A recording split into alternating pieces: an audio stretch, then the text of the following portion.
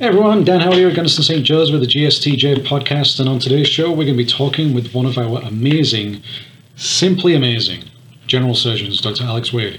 He's going to be joining us today on the show. We're going to be talking all about Colorectal Cancer Awareness Month, how you can prevent colorectal cancer, and why 45 is the new 50. Here we go.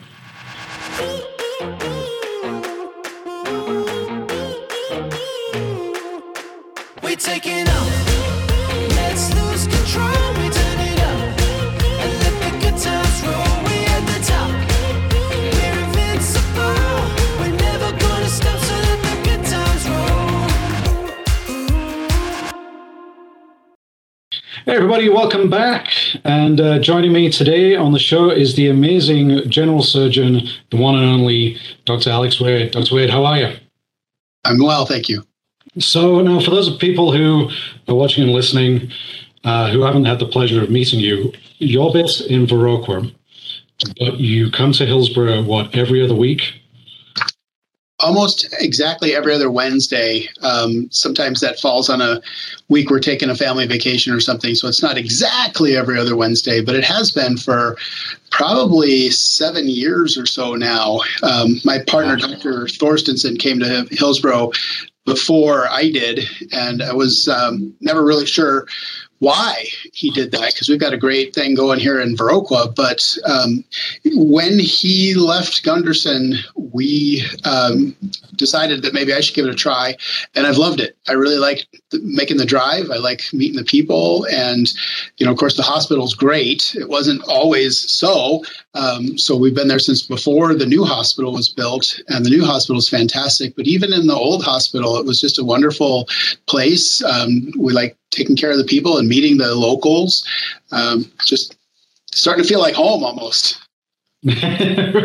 So I ask this of everybody that comes on the podcast, but you I'm particularly interested in because I'm kind of queasy when it comes to healthcare. What is it that made you go, I'm going to get into general surgery?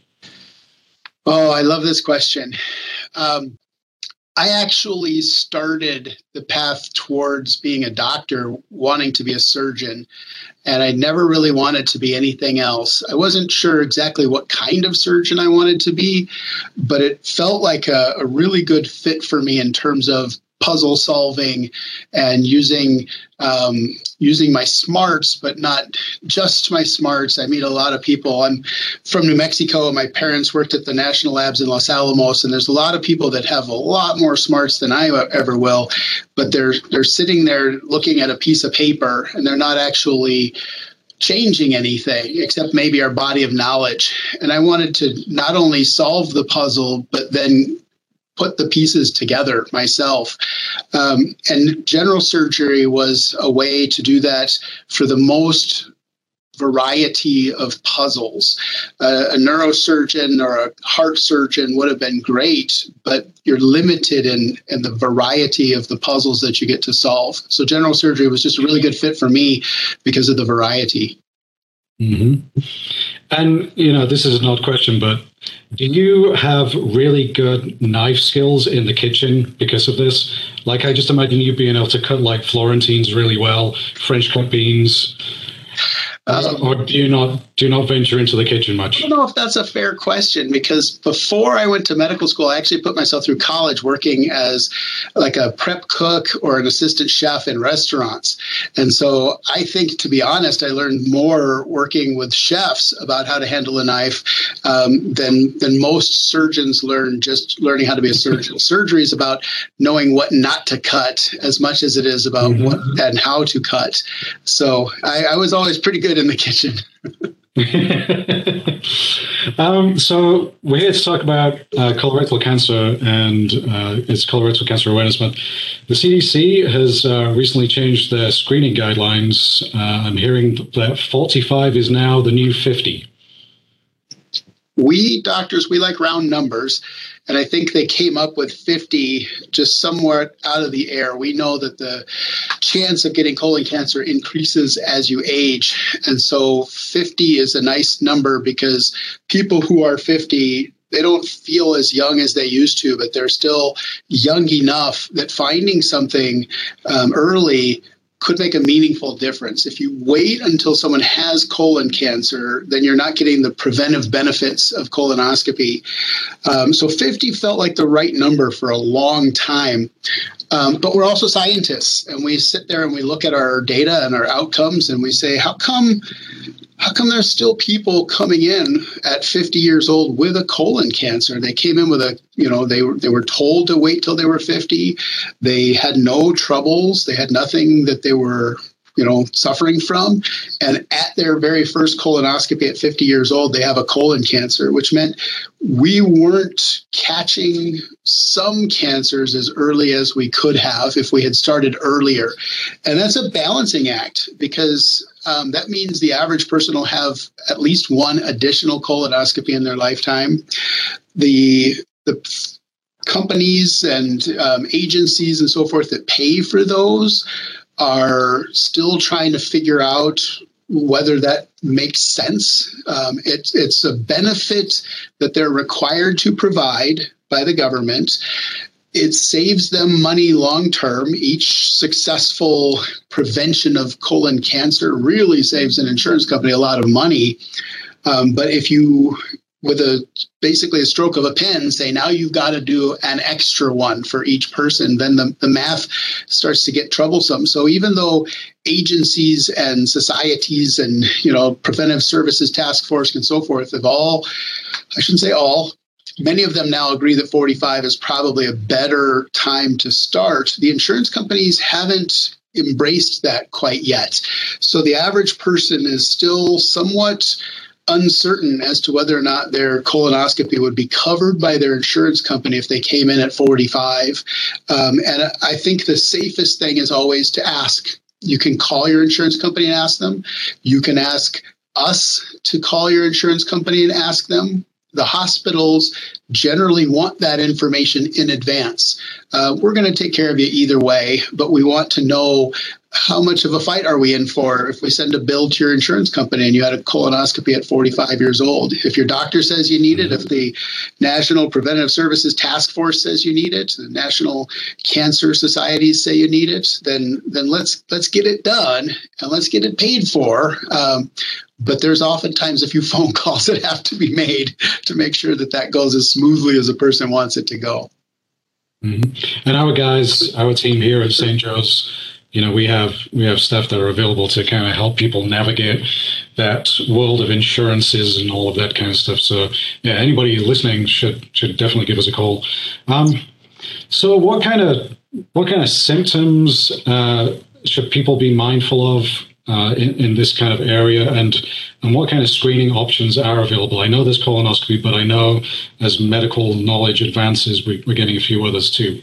Yeah. So let's be careful to separate screening from other tests. So a screening test is one where a person wouldn't have any symptoms at all. They basically have reached 45 or 50 years old. They've decided it's time to do it, even though there's no trouble at all. And so the example I always use is similar to a mammogram. A screening mammogram is one that you get just because you got a letter in the mail saying it's time. It's not one that you would get because there was a lump or there was a previous biopsy results that need followed up on or something like that. Colonoscopy is kind of the same way. If there is rectal bleeding, if there's changes to the bowels where the stool used to be big and now it's small or something, then those are all good reasons to get a colonoscopy. But those would generally be symptoms that would then make it that this isn't a screening test anymore. If you come to me and you have a problem and I think the right way to solve that problem is with a colonoscopy, then that's a diagnostic colonoscopy. Same as if you had a broken bone and you went to the emergency department and they said, we'd like an x-ray. That's not a screening x-ray. It's a diagnostic x-ray. And so if we identify a problem or symptoms and the colonoscopy is the right test to sort that out, then that's a diagnostic colonoscopy. And it's probably the right thing to do, whether or not it's completely paid for by insurance or not. I think if you had a broken bone, you'd say, well, I know the insurance is probably going to give me some portion of this bill, but I still need the x-ray. I still want to see how badly it's broken and let the doctors, have the information they need. On the other hand, a screening test can be anything from, there are cards that we will send you in the mail and you put a little bit of stool on the card and send it back, and we test it for things. And it used to be that what we tested for was blood, but of course there's a lot of reasons a person could have blood, whether it was hemorrhoids or diverticulosis or a bleeding stomach ulcer or inflammatory bowel disease. And so you're not as certain that those results were meaningful to you if all it was testing for was blood. So some of the newer tests test for things that are more specifically related to the problems that can ultimately lead to colon cancer. Every test that we do is designed in a certain way to be, when we have to worry about whether this test was wrong or not, am I more worried it's telling you you've got something you don't have, or am I worried that it's telling you you don't have something that you do have? So the fit is exactly the same way, where it is not going to tell you you're negative unless you're negative. But it might tell you you're positive even if you're not really positive. In other words, it's designed, if it's gonna be wrong, it's designed to say there's probably a second look needed. And that second look is almost always colonoscopy. In the past, we used to do things like a sigmoidoscopy. Sigmoidoscopy was something that was available to be done in my clinic without sedation. You still had to drink the gallon of salt water or whatever your doctor asked you to do to get cleaned out. But it was thought to be easier to get people to say yes to because they didn't have to get sedated and maybe it was less expensive. It was almost as uncomfortable as a colonoscopy is, but of course you did not have the benefits of sedation. And of course at Gunderson St. Joe's we have an anesthetist, so you probably won't feel a darn thing when we're doing your colonoscopy. So almost nobody gets a flexible sigmoidoscopy these days. The other thing about that is it only looks at the last 1/3 or so of your colon, which leaves a fairly substantial portion of your colon unexamined. And that portion of the colon is as likely to have colon polyps or cancers or precancers as the rest of the colon. So that's kind of fallen by the wayside in favor of colonoscopy. Currently, the recommendations are if you're average risk or high risk, if your doctor says that healthcare provider says that it's not inappropriate to do a colonoscopy for you, there's no contraindications to sedation, you're not going to have trouble with the sedatives, then you should have a colonoscopy if that's available to you. And that's where I come in. I try to make it available to as many people as possible. Dr. Trombetta, Dr. Schmoose all do colonoscopies there. And when we're gone, there'll be somebody else that comes in to do colonoscopies because we think it's the right thing to do. Some folks don't want a colonoscopy for any number of reasons. It is an invasive test, though, to be perfectly honest, I tell folks, it's a lot like me just taking a camera and a flashlight and looking inside a little bit. And, we've all been to the doctor and they take the wooden tongue depressor and say, open wide and say, ah, and they're trying to see as far down as they possibly can. And we've got special tools that just allow us to see a little bit further. And they're very safe. There's nothing that we do that is perfectly safe, but the rate of the trouble that comes from colonoscopy is extraordinarily rare. We do meet folks who've got stories to tell. Well, my uncle, they nicked his bowel and something bad happened as a result of that. And we know that does happen. But so many people are getting colonoscopies these days, and so many of them are having absolutely no trouble with it. We're starting to recognize that the likelihood of something going wrong, whether it's a nick in the bowel or bleeding or difficulties with the anesthesia, those things are much more likely if you wait. If it's an emergency colonoscopy, if you come in with trouble already and we need to do colonoscopy just to figure out what that trouble is, that increases the risk. If you have a scheduled colonoscopy and your healthcare provider says this is going to be okay, and you and I have a chance to talk beforehand and you got completely cleaned out for your colonoscopy, all of those things lower the risk of a colonoscopy. And if you don't fit in those categories and the risk is going to be high, then we should probably talk about other tests, because none of us want anything bad to happen to you either. But we've got CT scans, we've got barium enemas are still a thing that exists. We don't do very many of them, but there's other ways for us to get the information that we need if we think that the risk of a colonoscopy is too high. So we try to lower the risk as much as we can. We try to change what we're thinking and how we can get the answers we need if we think that the risk is too high. We really try to reduce the nuisance of it. We've got great nurses that are going to take great care of folks here. I don't think anybody ever says, hey, thanks, that was awesome. But, people go away from the experience saying, it wasn't as bad as I thought it would be, So, yeah, I was going to ask you, so I haven't had a colonoscopy. I'm not old enough yet, but when I talk to people about colonoscopy who have had them, they always say the prep is the worst. How bad is it? And are there any like insider tips and tricks to kind of like lighten the impact? Yeah. The prep is interesting because, everybody's a little bit different. And we'll meet people who have had bowel issues their whole life. And then we meet people who are cup of coffee and I'm like clockwork, doc. And so finding something that works for everybody is a little bit tricky. We have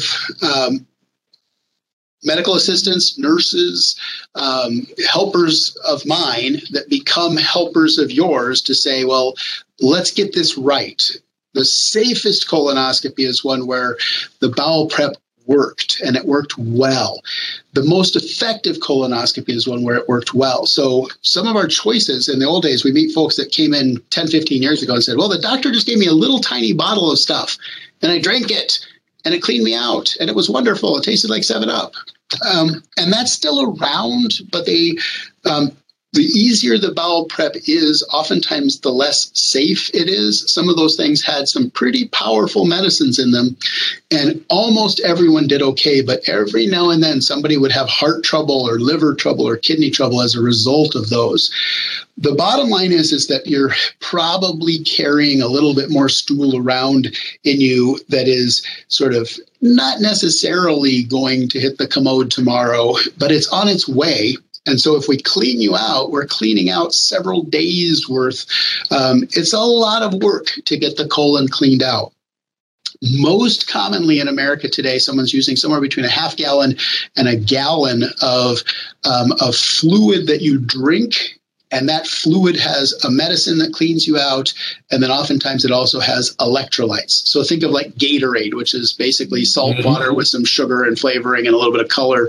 And Gatorade has tried a lot of different things to make it taste better. You can go to the Walgreens or Walmart or Peterson's and there's 12 different flavors of Gatorade because it's really hard to disguise the fact that there's electrolytes in there. And the electrolytes are there to replace the electrolytes you might lose when we make you drink a gallon of water. The water is there to carry the medicine, and the medicine is there to do the work. That said, we've had really good luck using about 2 quarts, which is a sneaky way of saying half a gallon. Hopefully 2 quarts sounds like less than half a gallon. It's exactly the same. But we've had folks that'll go get a 2-quart Gatorade bottle and basically pour a little bit of the Gatorade off the top, and then they put the medicine in the Gatorade bottle, shake it up really good. You have to take some laxative tablets. It's kind of the Kickstarter. And then you just drink that Gatorade bottle over the course of a couple of hours, and sure enough, it gets you cleaned out. There is, that's a process. That doesn't just happen. The poop doesn't just disappear. So there is a fair bit of time sitting on the commode. I always tell people, this is the time to get the good toilet paper because you're going to poop a lot to get cleaned out. And I think most folks say, well, the prep was the worst part, partly because they're asleep for the colonoscopy. It is the worst part. It's certainly the worst part that you remember, but even then it's not that bad. It's not as bad as most people are expecting. And if you only have to drink the half gallon, if you don't have bowel troubles every day all the time, if you're a person who's fairly regular, we will set you up for the half gallon or the 2 quarts of Gatorade with a little bit of Dulcolax as a Kickstarter. And usually it's not that big of a deal. We have had good luck with that for about 10 years now. So when you're performing these colonoscopies, the main thing that you're looking for is polyps and signs of disease, that kind of stuff. Talk us through that bit of the process. When you're in there and you find a polyp, like, what happens? So I love this question too. Just so that we're clear, though, about 75% of women and about 65 to 70% of men won't have any polyps. They'll come in for a colonoscopy because they were told to do so. They'll do their bowel prep. We'll take a look inside and we'll say, you didn't have anything. And if you don't have a family history, mother, father, brothers, sisters, or children of yours with colon cancer, colon diseases, if you didn't have any polyps, if you don't have any other things going on, then we'll say, come back in 10 years. So that's most of our patients. Most of our patients have no polyps. They don't have to come back in 5 years or 3 years or 2 years. The people who do have polyps most frequently have 1 or 2 polyps. The polyps are smaller than my fingernail. We're able to remove them during their colonoscopy. They don't need a separate procedure. They don't have to come back for surgery. A polyp is just like a little growth on the wall of the colon, and we have a couple different instruments. The most common way is this tiny little wire lasso, literally just a few millimeters in size, and it literally just pulls the polyp off, and we send it to the pathologist, and the pathologist looks at it under a microscope, and 80% of polyps are precancer polyps. Most doctors call them benign, even though they would turn into cancer if we left them there. We don't leave them there. We take them. We get rid of them completely. But a precancer polyp is an 80% chance. The other 20% is a polyp that would not have turned into cancer. That can be what we call a hyperplastic polyp. It's most like scar tissue or just a growth of normal tissue, whereas a polyp is a growth of abnormal tissue. And we think that it takes about 10 to 15 years for a polyp to turn into cancer. And that's why we don't let someone go more than 10 years without a colonoscopy once they reach that level of average risk. When you're younger, you're at a below average risk, but when you're older, you start to be at a higher or average or higher risk. And so we remove the polyps during colonoscopy. If a polyp is too large, which is very rare, but if a polyp is too large to remove during colonoscopy, then we'll biopsy it, take little tiny pieces. We'll take a lot of pictures. Sometimes I can even tattoo that area so that I can say, this is exactly where the area was that I was concerned about last time. Maybe I was able to remove the polyp, but I want to be sure when I come back in 5 years that I can see the exact spot that polyp came from and say, things still look good. This isn't like a freckle or a mole where you can say, you can show it to the doctor and say, does that look like it's changing? You need us to look inside. You can't follow it on your own. It's not going to cause you trouble. It doesn't necessarily change anything. I had a polyp that was 1 step short of colon cancer in my own colon, and it was causing me no trouble at all. So I take colonoscopy very seriously. So I think it's possible that any person could have polyps. That's one of the reasons we lowered that screening age to 45, is we're starting to recognize that it's not just people who've got a family history. And the younger you are when it hits you, probably the more dangerous it is. So the idea of not knowing, wondering whether something's going on in there, that's too much for some folks. And the idea that you could find out for sure, you could come in one morning having drank all this medicine, gotten all cleaned out, and find out a few hours later whether there's anything going on. We'll wake you up and we'll tell you, you're fine. You're absolutely fine. Come back in 10 years. So, and the thing is, when you lasso those polyps and you take them out, that's it. Like they're essentially Yes. dodge even getting Oh, cancer? This is a really good point, because that's one of the things that they really were focusing on 10 or so years ago when they changed the rules, was the prevention. Colonoscopy is not only a screening test, which means, do you have colon cancer right now? But it's also a preventative measure wherein you might not ever get colon cancer because we remove those polyps. If you have a tiny little polyp today and I remove it, it seems like nothing. But that polyp in me, my own personal self, sat there for 10 or 15 years growing without ever causing me trouble and was one step short of colon cancer. And so I recommend it because of not only the screening, let's find out what's going on right now today, but the prevention. If you do have polyps, let me get rid of them so that you don't ever have colon cancer. I'd rather have 10 colonoscopies in my lifetime than one colon cancer, for sure. Mm-hmm. Just fascinating. Just listening to you talk about this stuff, I could listen to you all day, but I know that you have to get back to seeing patients and saving lives and changing lives and fixing things. So if you have any questions about anything you've heard today, please drop them in the comments below, and we'll be right back after this break. Thank you very much, Dr. Wade. Thank you, Dan. At Gunderson, we're committed to providing safe ways to connect you to the healthcare you need. Whether it's by your side or through virtual options, we're here for you when you need us. Gunderson Health System, we're bringing love plus medicine to you. Hey, welcome back. Want to thank Dr. Wade for joining us today on the podcast. Such a nice guy. Just a class act. And we're so lucky to have him here at Gunderson St. Joe's, along with Dr. Trombetta and Dr. Schmooze.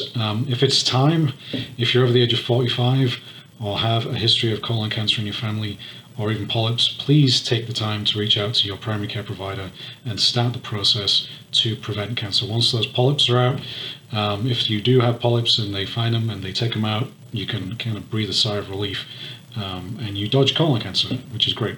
On another note, if you're like me, I'm still feeling the effects of the clocks going forward this past week, and I was reminded of the fact that we offer at-home sleep studies here at Gunderson St. Joe's. So if you are always feeling like the clocks have gone forward, speak to your primary care provider about getting set up for a sleep study conducted in the comfort of your own home. And finally, St. Joe's recently hosted Wisconsin State Governor Tony Evers for a huge announcement. Huge. Colossal. St. Joe's recently received just over $4 million as part of the American Rescue Plan to help build our new clinic in Elroy, Wisconsin.